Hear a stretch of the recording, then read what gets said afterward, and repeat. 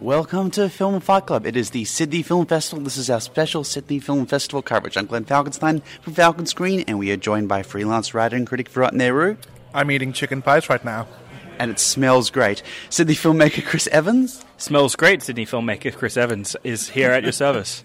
You should definitely go by that all the time. And we have producer from 2SER, Stephen Hill. Stephen, thank you so much for joining us and having us, Thank you. Getting decaffeinated at the moment. I had so much coffee just to keep myself perking up for all those sessions and keeping the mind active. Yes, it was a real sort of real kaleidoscopic experience of bounding across all these different narratives, and so it can get quite confusing when you've seen about 20-25 and they all kind of blend together, and that is the Sydney Film Festival diet: crazy films and just Starbucks and all that from around the corner. I'll say that it speaks to the quality of this year's festival that I'm not blurring the plots together, which I have been known to do in previous years. Yeah, it's happened to me. It happened to you once, but no, I corrected myself. It's all good. So we are talking about everything that is at the festival. We are coming to you from the Sydney Film Festival Hub, and we also will be doing interviews throughout the festival. Arga will be up on the Celluloid Dreams page, which we'll be talking about later in the program, and a few of us have been conducting interviews throughout the program. Yeah, you'll have from me tomorrow or Thursday, depending on when they go to air. Today or tomorrow or Friday. It's all a bit up in the air at the moment as things tend to become festival time. We've lost complete track of time and space. Yeah, but Penek Ratnarung, one of my favourite filmmakers, I have an interview with him for Samoy Song coming up, as well as Peng Fei Song, director of The Taste of Rice Flour, which I also recommend, and a bunch of others. But yeah, what other interviews have you guys been doing? I've got the two Indian films from the program, so Kabir Singh Chaudhary's Mehsampur, which is first screening on Thursday night, and also Nandita Das Khan film Manto, which is premiering on Saturday on the State. Interview with her as well. So you can look up those interviews and more on the Celluloid Dreams page. However, we are talking about all the films in, so let's get to it. The first one, straight off the rank, some of us have just seen it, and that is one of the Cannes late editions, Shoplifters. Yes, it's the Palme d'Or winning film, first time after many films in competition for Hirokazu Koreeda, who is one of the most consistent in quality and subject matter directors working in Japan or in world cinema today, I would say. He always makes films, or almost always makes films, about family dynamics, and in this film he approaches that from a different angle, and I think is asking questions about what really is it that makes a family. It's a really interesting film, and I need to point this out mainly because at the time that this film came to me in the Sydney Film Fest lineup, I've been seeing a lot of heavy films, and I think this film was just the right blend of emotional, tonal, engagement, and a bit of lightness of touch. And it's also very kind of emotionally resonant, and it had that kind of breezy quality to it, which I really appreciated because I've been seeing a lot of depressing movies. Yeah, I mean, we saw One Day earlier today, which was a movie about how depressing it is to have a family and kids. So it was nice to see today a movie about how great it is to have a family and kids that didn't seem cloying and sentimental. I think it seemed very honest and very well observed from the way that people are, the way that families work. And as Virat spoke about, it has a real lightness of touch, but as it goes on, it goes in a heavier direction, which sneaks up on you. I think it's so beautifully observed and so delicate that it surprises you with how involved you are with these characters in this story when the film takes a serious turn and you're suddenly worried about the consequences for all of these characters. I think it's masterful storytelling. So that is Shoplifters. We are doing very quick button reviews of all these films because we do have a lot to cover. However, come the cinematic release of a number of these, we will be doing some in more depth. Next is Three Identical Strangers, a new documentary focused on exactly that. Three young men who found out late in life that they were actually related, born on the same day, July 12th, 1961. Half the film's about their foibles and just how they are similar, and the latter half is how they came to be separated at the age of 6 months and some quite shocking events. I've got to say, this film is one of the better documentaries I've seen. It's a very agitative documentary. It can have you angry and infuriated, but also fascinated with the story that is told quite painstakingly and quite well. I will say that the interest in the documentary is certainly more the particular story, which is just so novel, versus any particular aspect of how documentary was told. We've seen some documentarians insert themselves in documentaries really well, in Rock Kabul, for instance. This was much more set back and more traditional, but I think the most interesting part of this by far is the story itself. Yeah, when it started out, I was actually kind of irritated by the really flashy TV style of filmmaking that we see in the first 5 minutes or so, which settles down. The story is incredible, as Glenn alluded to. I said that right. I was very much involved in this. I think it is quite well told, though, even though it's not an especially flashy style, though, because, again, I was drawn in with this film, and the darker turns that the story takes later on are alluded to just enough to prepare you, but still come as a surprise. So I think there still is some very good storytelling going on by the filmmaker. I would have to disagree with both of you. I found that the premise of this film was way more interesting than the actual movie itself. I found the actual way the story is told quite flat, and the pacing was quite monotonous, and I really didn't feel it engaged at any point.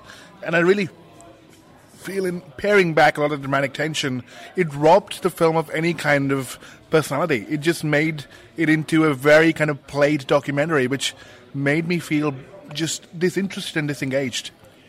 I feel they could have gone into some more detail with the interviews of some of the brothers and some of those surrounding them. There were some passing interesting interviews with those who were sort of to the side involved in some of the more darker aspects. I feel we could have gone into much more detail. Unfortunately, some of the people who were more involved in the story were either unable or unwilling to give interviews. So I think they could have potentially done a lot better with the material, but I think they did relatively well. That is Three Identical Strangers. The next one we are talking about, we all saw last night at the State Theatre. You'll Never Really Hear, the second Joaquin Phoenix film from the festival. What did we think? I thought this was just a great time at the movies. It's basically about a gun-for-hire guy who has really serious PTSD. It's directed by Lynn Ramsey, and she brings her usual kind of fast editing, surreal touches in order to illustrate the living nightmare that is his life. But at the same time, there are a lot of darkly humorous touches, and there's a real propulsive energy that makes this just satisfying and effective as an action thriller. It's a story about this guy having to rescue a girl from sex trafficking. Think John Wick, but with an art house sensibility.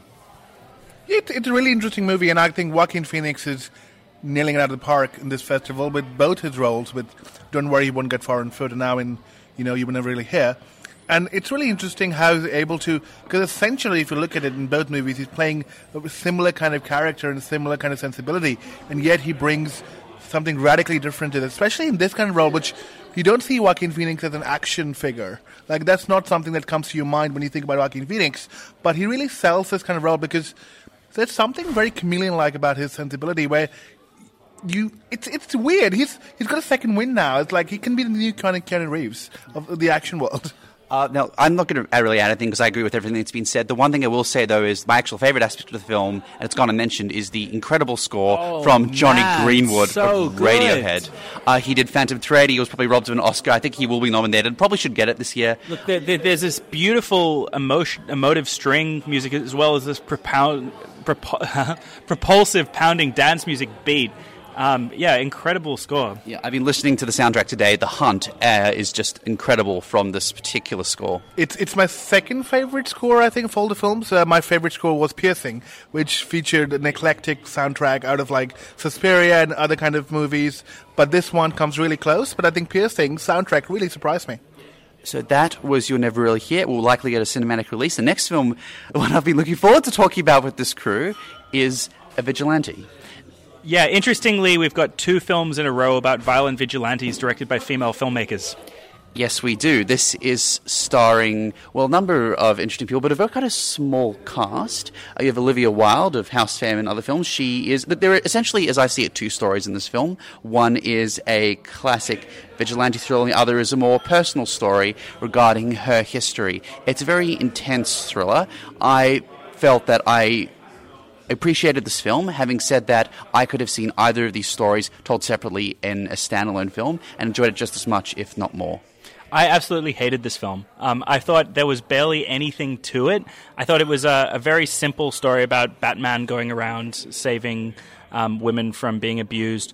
that tries to create some kind of depth or empathy with the character by interspersing scenes of a circle for abused women telling their stories, made in an incredibly manipulative way, where whenever this woman or any of the other women tells their story, we have to cut to every other woman in the group in close-up with a tear rolling down their face, just so that we get the idea that this is sad and, to create empathy. It then leads into, a really cliched, amateurish action thriller ending that just feels like it cheapens the themes that this film was about. I mean, why does this movie exist? Like, remind me again, because what's the point of this movie? This is actually like cheating the audience in a very essentialist way, which just angered me to death. Like, I was actually physically angry at this movie, which I think most movies don't make me physically angry, but this movie made me physically angry because of how it uses a very sort of real, nuanced idea of sexual assault in a very trivial way. It actually trivializes the experience of sexual assault in a very emotionally manipulative sense, where you have, Olivia Wilde's character, who there's no essential backstory or even elements of where you can humanize any of these elements. They're just functioning as pure narrative arc and threads to move the story along, and it's really, really, really annoying.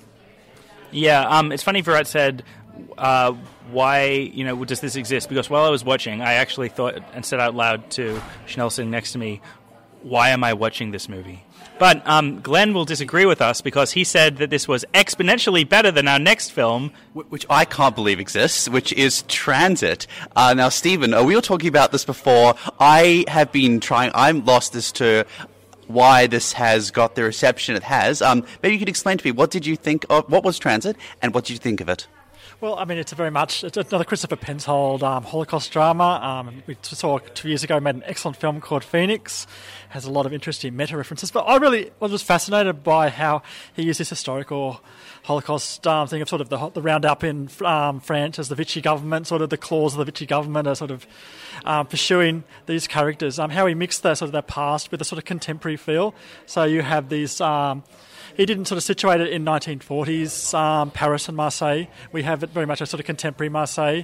And I thought that was really interesting because it had that sort of idea of transit, that sort of transitory existence of refugees. And that's very contemporaneous with, the way that just the uncertain legality status of refugees, and they only have these sort of short transit visas, is just inhibiting them as human beings to be able to actually connect with the community, be able to connect to actually develop the relationships. And I think that sort of that transitory thing is just a really interesting theme that I think really sustained the fact that the characters just are continually trying to engage with each other, but they're just distanced by the actual sort of social structure that's around it. And I love the way that the characters in this are sort of trying to create or forcing relationships between each other into existence because that's all that they have. They've been robbed of so much of their identity or so much ability to build a life for themselves. I thought the love triangle of sorts that comes up in this film is really interesting and really sad. And I think the film did a great job of representing a situation where there's no right choice and it just kind of feels like the walls are closing in. What did you think of it, Virat? It's really interesting in that sense. I didn't like it as much as Stephen did, or hate it as much as Glenn did. So I'm kind of in the middle. But what I really did enjoy about this, it's a really interesting sense of temporary kind of existence where people only exist insofar as they're looking for some kind of certainty in their identity. But yet the protagonist, in that sense, is basically, firstly, a replacement father for someone, and then becomes a replacement husband. So it's this idea of what actually becomes permanence in this movie is quite an interesting concept. But my favorite scene in this movie is somewhere in the middle, about the woman with the dogs, and her character is actually very essential to a very real emotional connect and the real consequences of what this kind of existence might lead to. Okay, I won't say I hated this film. I'd say I was bored by it.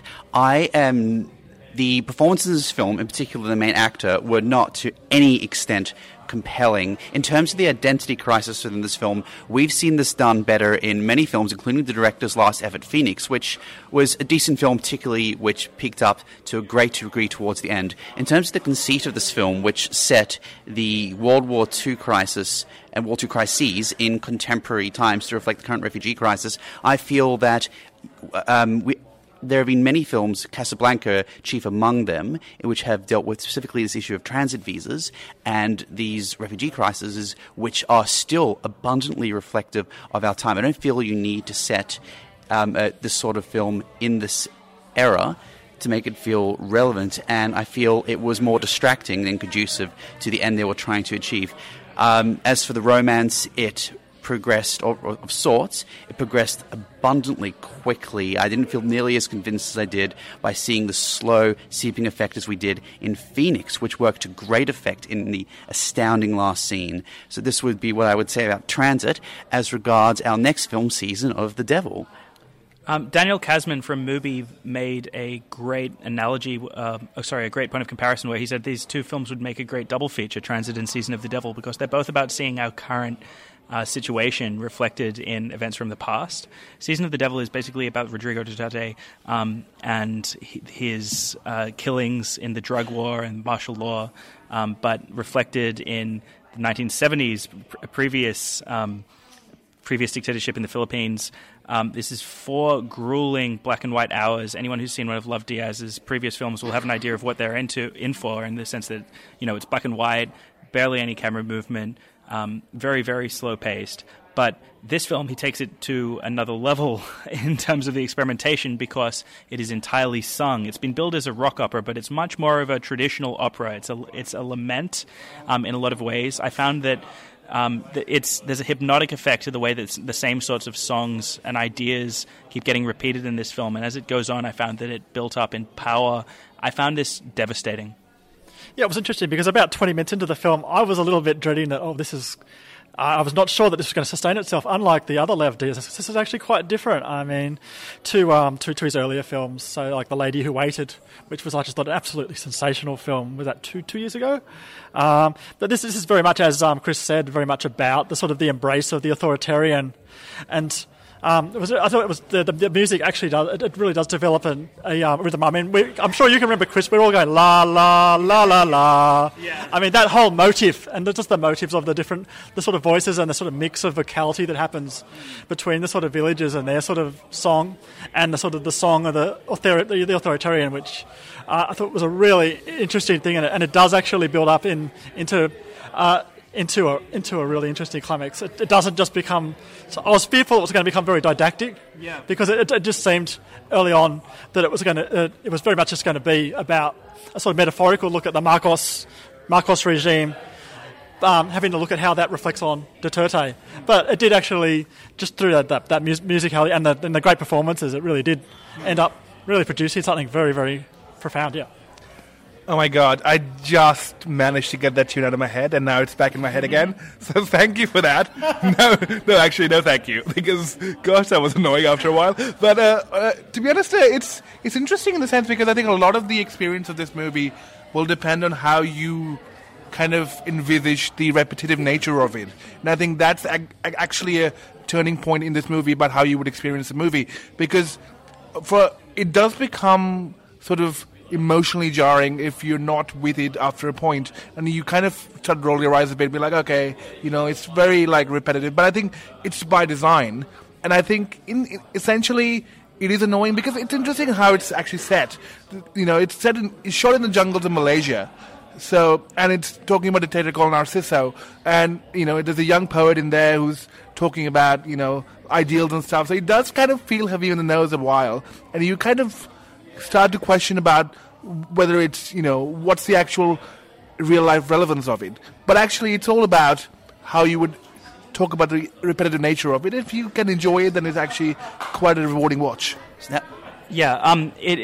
It does, as Farad said, instead of depicting Marcos, it has a literally two-faced dictator called Narciso. This film is very sort of fairy tale-like. It's not trying to make a didactic political statement so much as just to represent the raw grief of martial law and mass killing. And I think there's a real pure emotional simplicity to it that I think works with the song-like context. It's actually probably at this point my favorite film of the festival.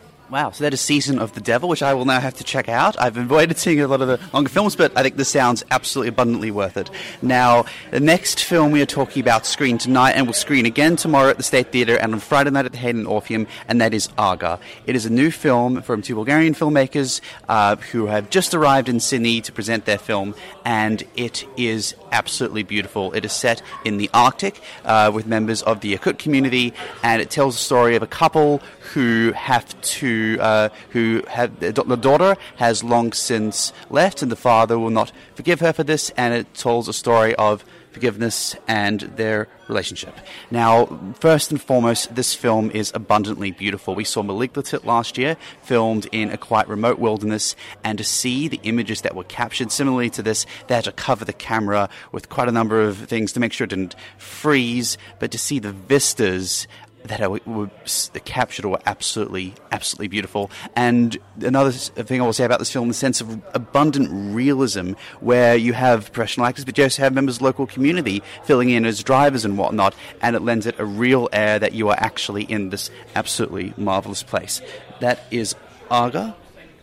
Yeah, Aga is interesting in the sense, it's definitely one of the most beautifully shot movies, and it's actually screening in the Comp, which is very good because I think it's one of my favorite movies from the Comp this year.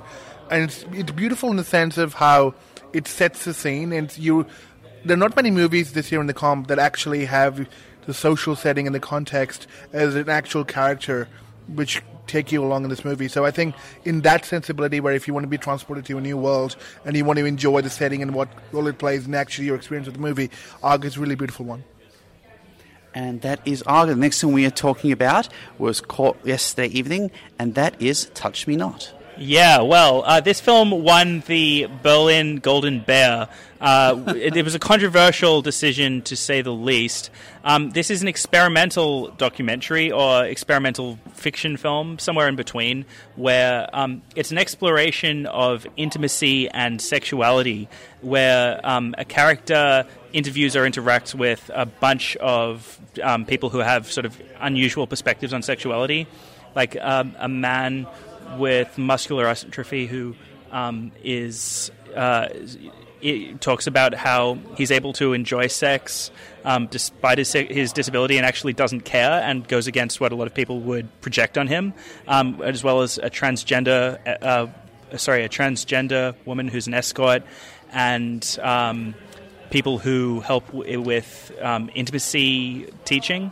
But the problem with this film for me is that the director has made it a film about themselves, and there's a mixture of professional actors and these real people whose stories are interesting and frequently moving, but there's two problems with this approach for me. The first is that you can always tell who's an actor and who's genuine, because the scripted actor material is so amateurish and so artsy and just looks so shallow and compared to the actual profundity of real people's experiences. And the second way that this is, I feel, in some ways disgusting, is that the director is using these real people and their real stories to make a story about, oh, this is myself and my own issues with intimacy, which seems like artistic narcissism at its very worst. And I think Virat hated it even more than I did.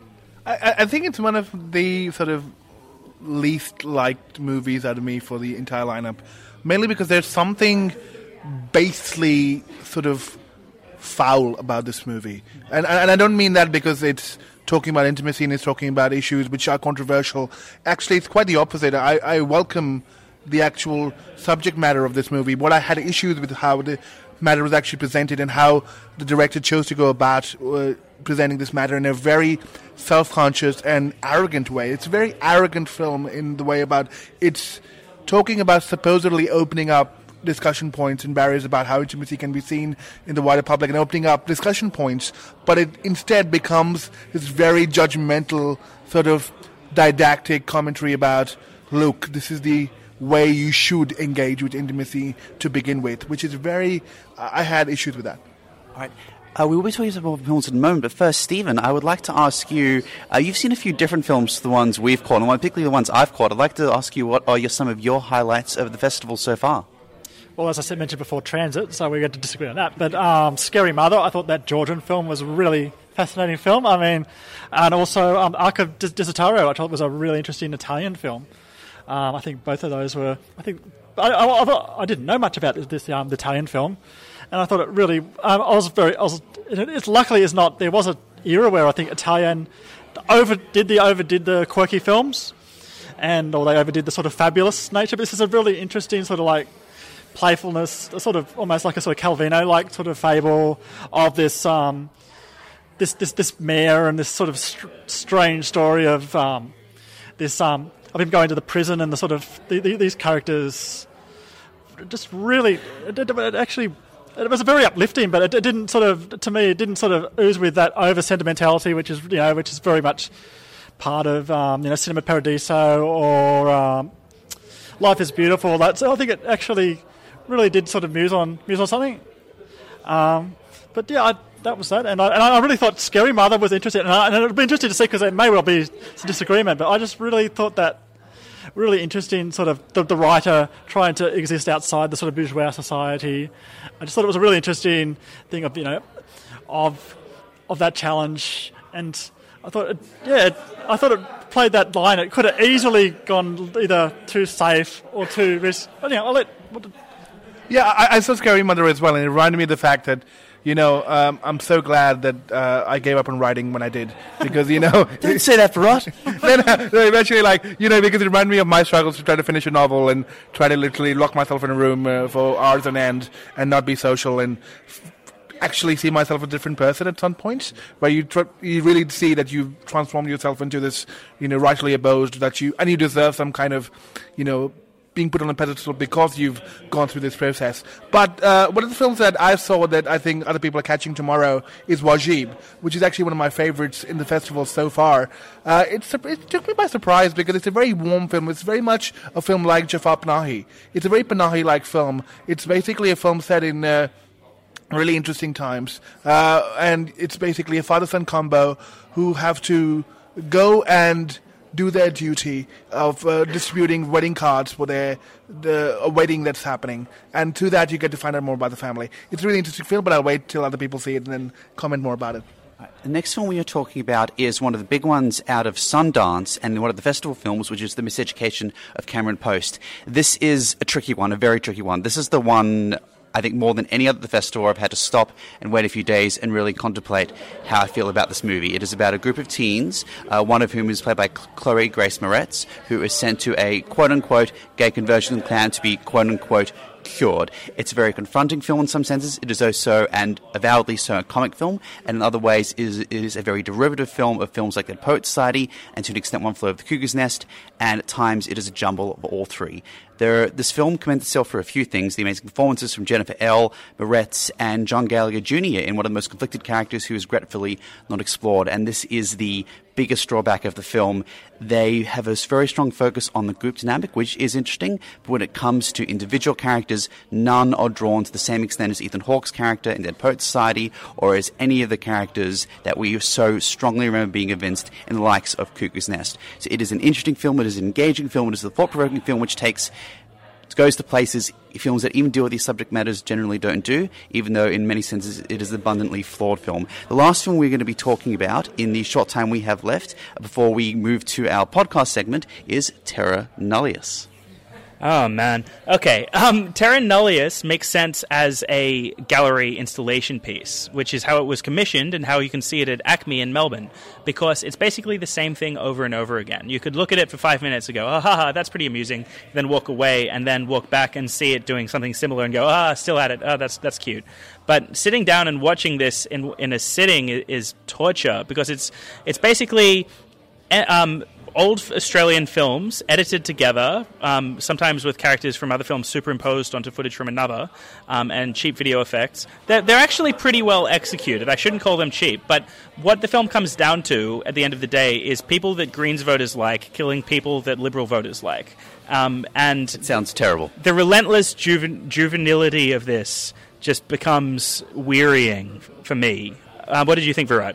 It's interesting to compare this season with The Devil, actually, because, you talk about what's actually heavy on the nose politically and what actually has kind of actual value when you're talking making a political statement, or you're making a movie which actually has something to say in terms of artistic merit than just making a political statement. And I think this is where Terra Nullius kind of fails, because it's actually veering into that territory where it just exists because it's trying to make a statement and not being a movie.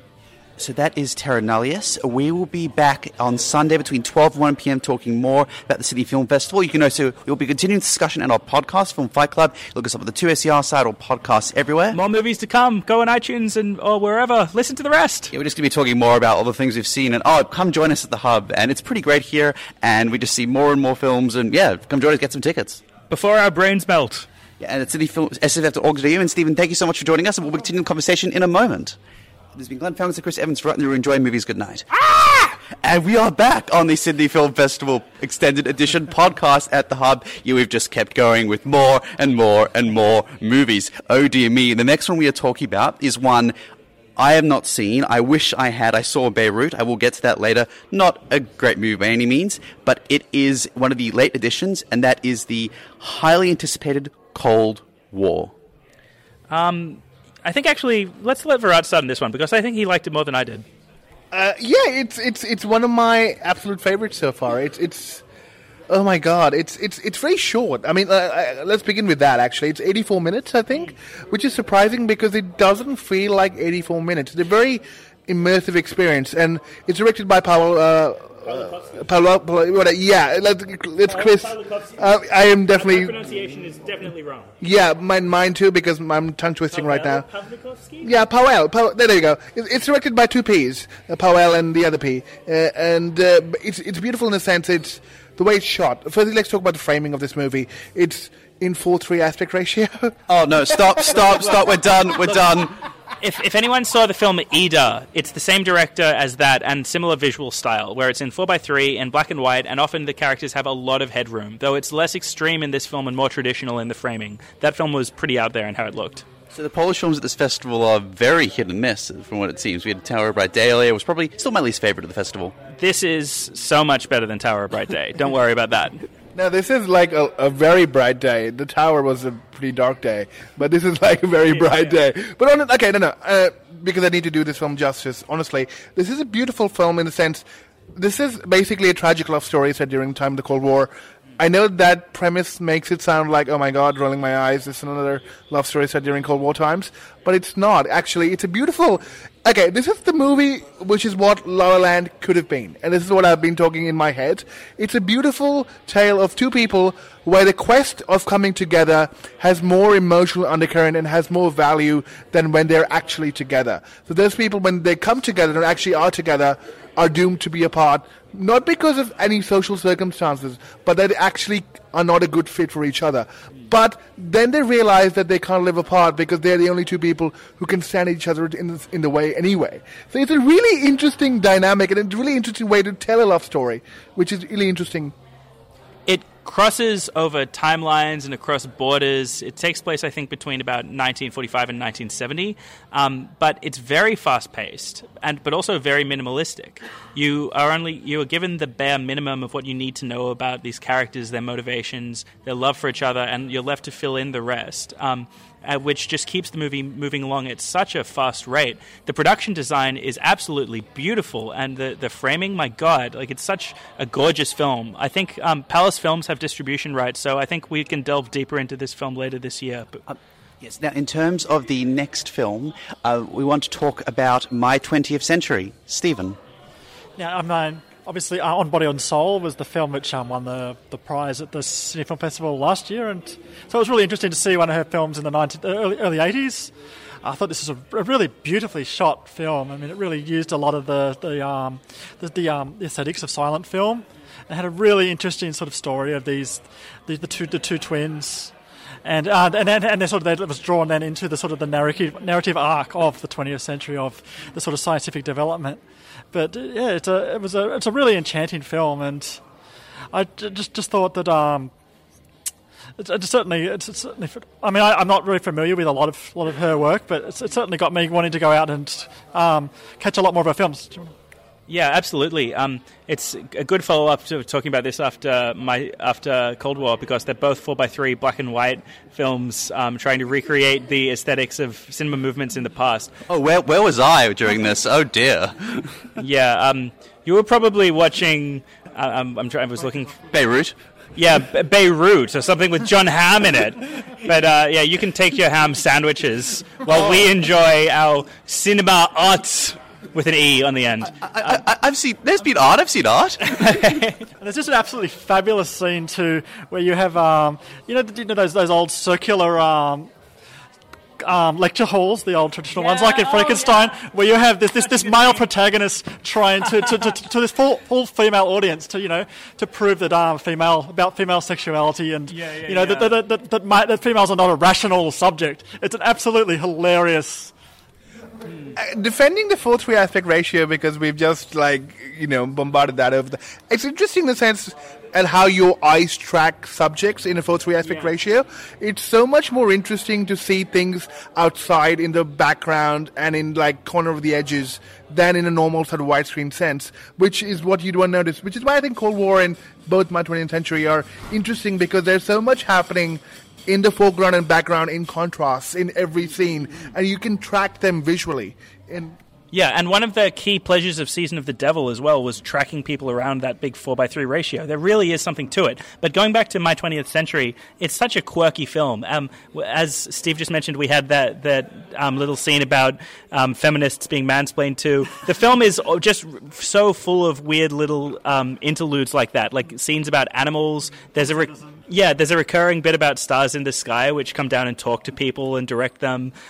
There's the recurring elements of history in the 20th century, like tracking the development of cinema and paralleling that with the story of and the telegram and the light with Thomas Edison, and it's paralleling that with the story of two sisters who were divided and traveling across Europe. And divided by class. Yeah, so that is My 20th Century. I was seeing the hammy movie Beirut, which I mentioned a couple of times. I should just touch base. It is a thriller which is in cinemas in a couple of weeks, starring John Hamm, Dean Norris of Breaking Bad fame, Rosamund Pike, the latter two of whom are outstanding actors who got very, very thankless roles. Look, this is a abundantly silly movie, and avowedly silly only to a certain extent. It has the unusual effect of what I think uniting Lebanon, Israel, and possibly the Palestinian Authority in agreement in their objection to this movie, which depicts each of these groups not especially realistically or well. It's about a negotiator. It makes... there's not a lot of negotiation except for him holding guns to people's head. There is one great negotiating scene, but they basically make you wait the entire movie for it. John Hamm is a great actor. He's a great comic actor. We should do more comedy. And look, it was... If you don't take it all seriously, but he could still do a lot better than a film like this. That was Beirut. You mean he doesn't ham his way through this performance? There is one scene where he puts on sunglasses and walks down an airstrip where no one really knows where. It makes sense because the airstrip went nowhere, but he just does it because that needs to happen in a film like this. You mean like this guy from CSI Miami, putting on glasses, and the background music? Oh God, David Caruso. Yes. Dave, he's pulled. That ran for 10 seasons, guys. 10 seasons. That was Beirut. The next film we are talking about is a Argentinian period piece called Zama. Yeah, I was a little disappointed by this film. I mean, I think it's interesting, but I think it's about this colonial administrator, this magistrate called Zama. Now, his life's it's all about the sort of banality of his existence, but at the same time, the sort of, as much as, it's really hard to empathise with him, but considering the position that he's in, and he's allowed to, sign all the natives into slavery, and he has all these women on the side if he so desires. So, as much as he wants to get this transfer back to Spain, and then, he's just bureaucratically always frustrated from able to achieve this by all these sort of things that are happening outside of his control. I just found it frustrating. I mean, it did pick up, but I had difficulty thinking it really had anything weighty to really... Think about it this way. Zama is what if Sacha Baron Cohen's The Dictator would have been a serious dramatic movie. That was except for that one joke at the very beginning, which I will not repeat in polite company, that was a terrible film, my God. Yeah. But also, you have to really reimagine the tone of it and see if, if Sacha Baron Cohen in that way would be playing a tragic character, and he saw himself as a tragic character, this is what Zama would have been. Because I think there is so much sort of self-lament, which is just added onto, and how Zama feels about, oh my God, the weight of the world is on my dictatorial shoulders, except it's not, and he's got a pretty cushy life. I mean, the only thing I thought was it does pick up, but I mean, there's films like Aguirre, Wrath of God, and more recently that Spanish film Gold that I think have done this much better at looking at just that sort of the destructiveness of that sort of fantasy of your own sort of superiority. Yeah. I agree. I think Aguirre, for example, I haven't seen Gold, but Aguirre is a much more effective film, I think. I admired the sound design and the images in this film, though. I think it creates a very kind of dreamy, strange atmosphere where you're a little bit confused as to what's going on, to try and put you in his headspace as he unravels, which I think the filmmaking and the technique is the most interesting thing about the film. I think it's good, but I wasn't as blown away by it as I was hoping to be after reading some of the early reactions. Not shorted for 3. Ooh. Yeah. I might have to watch it now. That is Zama. And the next film we are talking about briefly is What Keeps You Alive, which I just saw when everyone else was seeing Shoplifters. This is part of the Freak Me Out strand. It is a story of a couple who go to a cabin in the woods, and in the first 20 minutes there is a very sharp about turn in the story, and things escalate from there. It is not a typical horror in that the monster, in a manner I would typically object to a monster being, or anything of that sort, being revealed too early in the piece. That certainly happens here, but it is done to excellent effect. It is a psycho thriller. This is a 98-minute film. It could just as well have been 78 minutes. The reason for this is that it ends with a character doing something abundantly stupid, which just to progress and prolong the narrative, and it took what was originally a quite clever thriller, save the one particular character having to appear in every single sequence with a glass of wine for no apparent reason, and then went in, unfortunately, towards the end, a not so great direction, but otherwise, it was a worthy addition to a very interesting Freak Me Out program. The next film we would like to talk about is Samui Song. Samui Song is great. It's Thai kind of noir from Penek Ratnarong. If you saw his film Headshot, it's a similar kind of feel to that. It's about a woman who hires a contract killer to try and get out of a terrible marriage she's stuck in, where she's essentially enslaved to a cult leader that her husband is a financial benefactor to. And it is a film that switches between characters and perspectives as this story kind of slowly comes together. But all the characters and their motivations, I think, are really well drawn. And I think it has a hypnotic kind of quality to it. I really enjoyed it. What do you guys think? Yeah, some of these things great, and I think we haven't had good noirs in the program that many. So it's really interesting in that sense, and actually that sort of Thai context and background really give it some kind of gravitas, and different kind of context which I wasn't aware of. So I think I was trying to decode, the world as well as enjoy the stylistics of noir. So it was added something different to my liking. And the style is so beautiful. The style is beautiful. I didn't take to the ending so well. I felt it was a bit of a twist. I didn't feel it was done for shock effect rather than something that was intrinsic or organic to the actual story. I think it wasn't. Yeah, I wasn't completely sold on it, but it did add a level of interest and did that reflected on, I think, the situation the characters were in. So even though I don't think it was the right way to end the movie, I appreciate what Ratnarong was trying to do.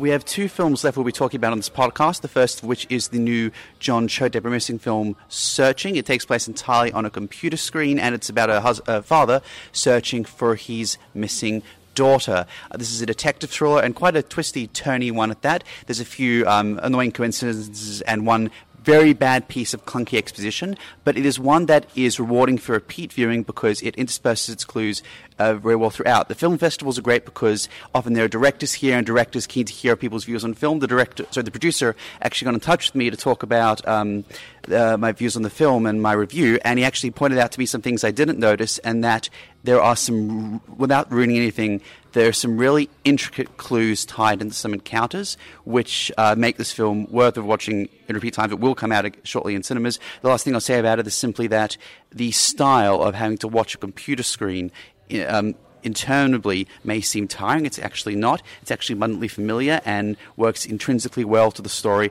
that we're trying to tell. The last film we are talking about during this podcast is Censored.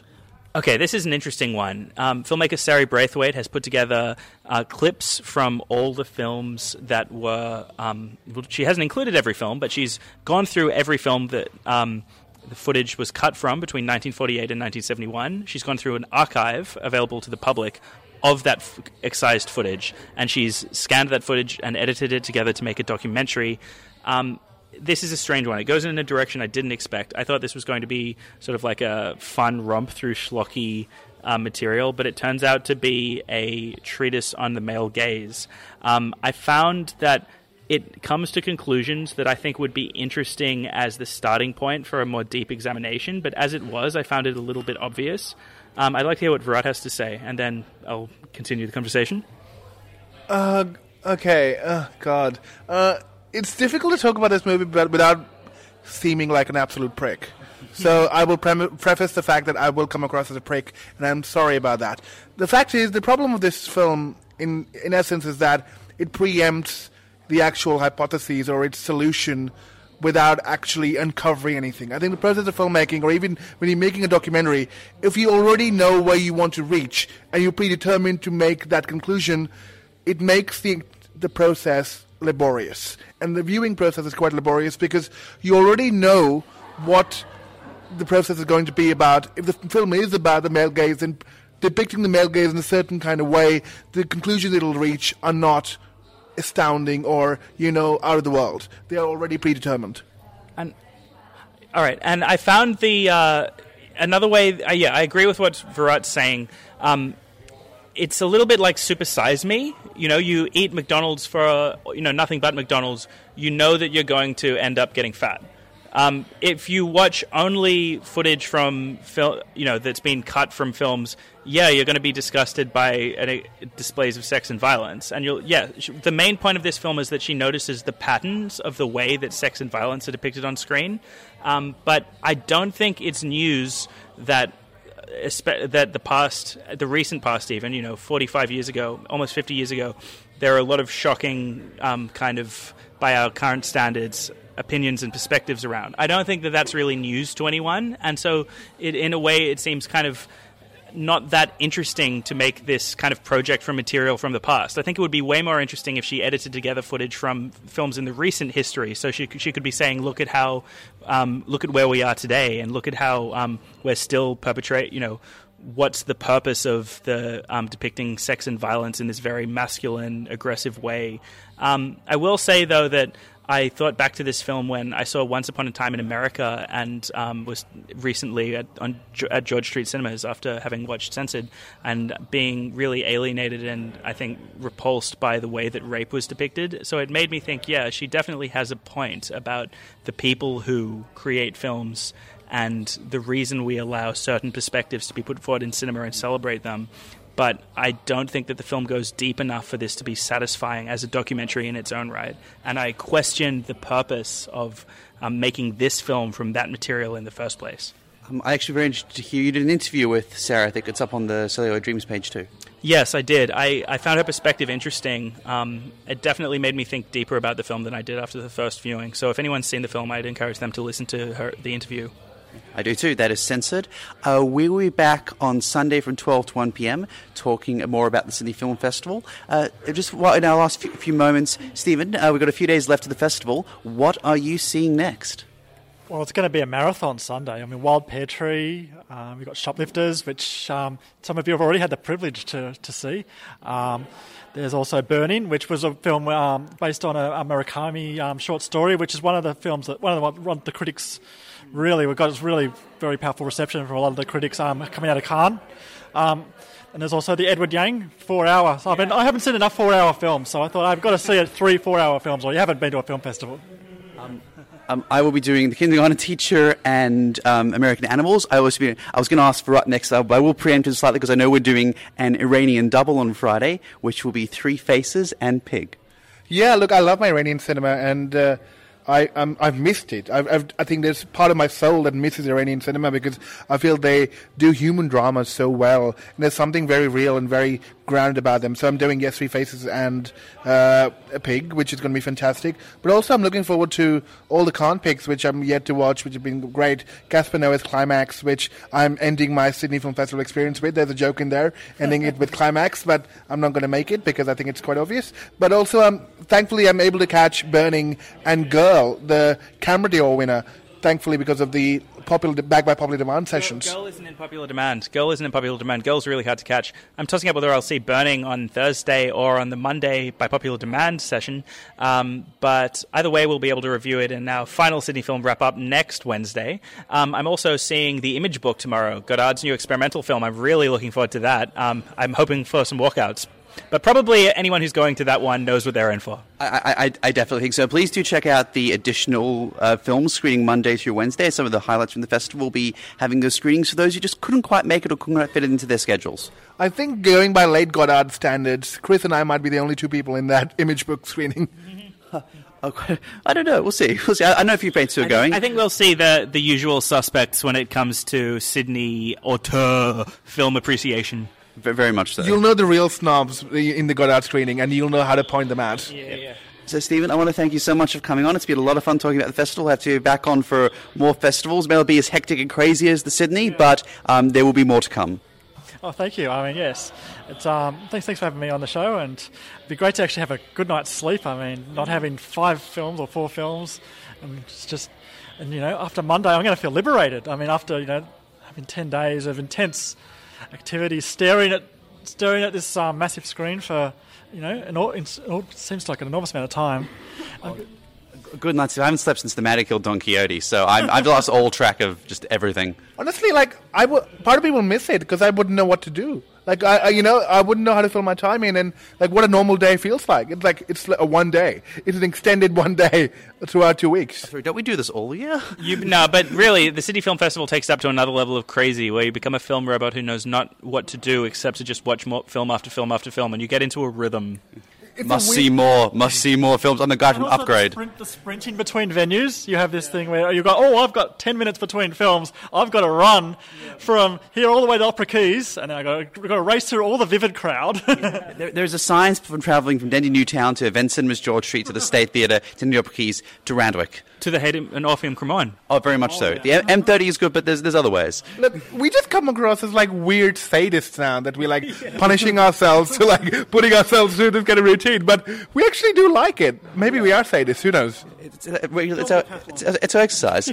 So, guys, it's been fun, and we'll be back for more and more Sydney Film Festival, more and more crazy. Black Klansman. Oh my God. Yeah, and the Wild Pear Tree, and I don't know. I think that a lot of the best films are yet to come. So may the films continue to be injected into our eyeballs hour by hour. May the films be with you. May the drugs be with you. Or films. Drugs or films. Climax? Climax? Film as drug? La la la la la la la la la. Enjoy movies. Good night.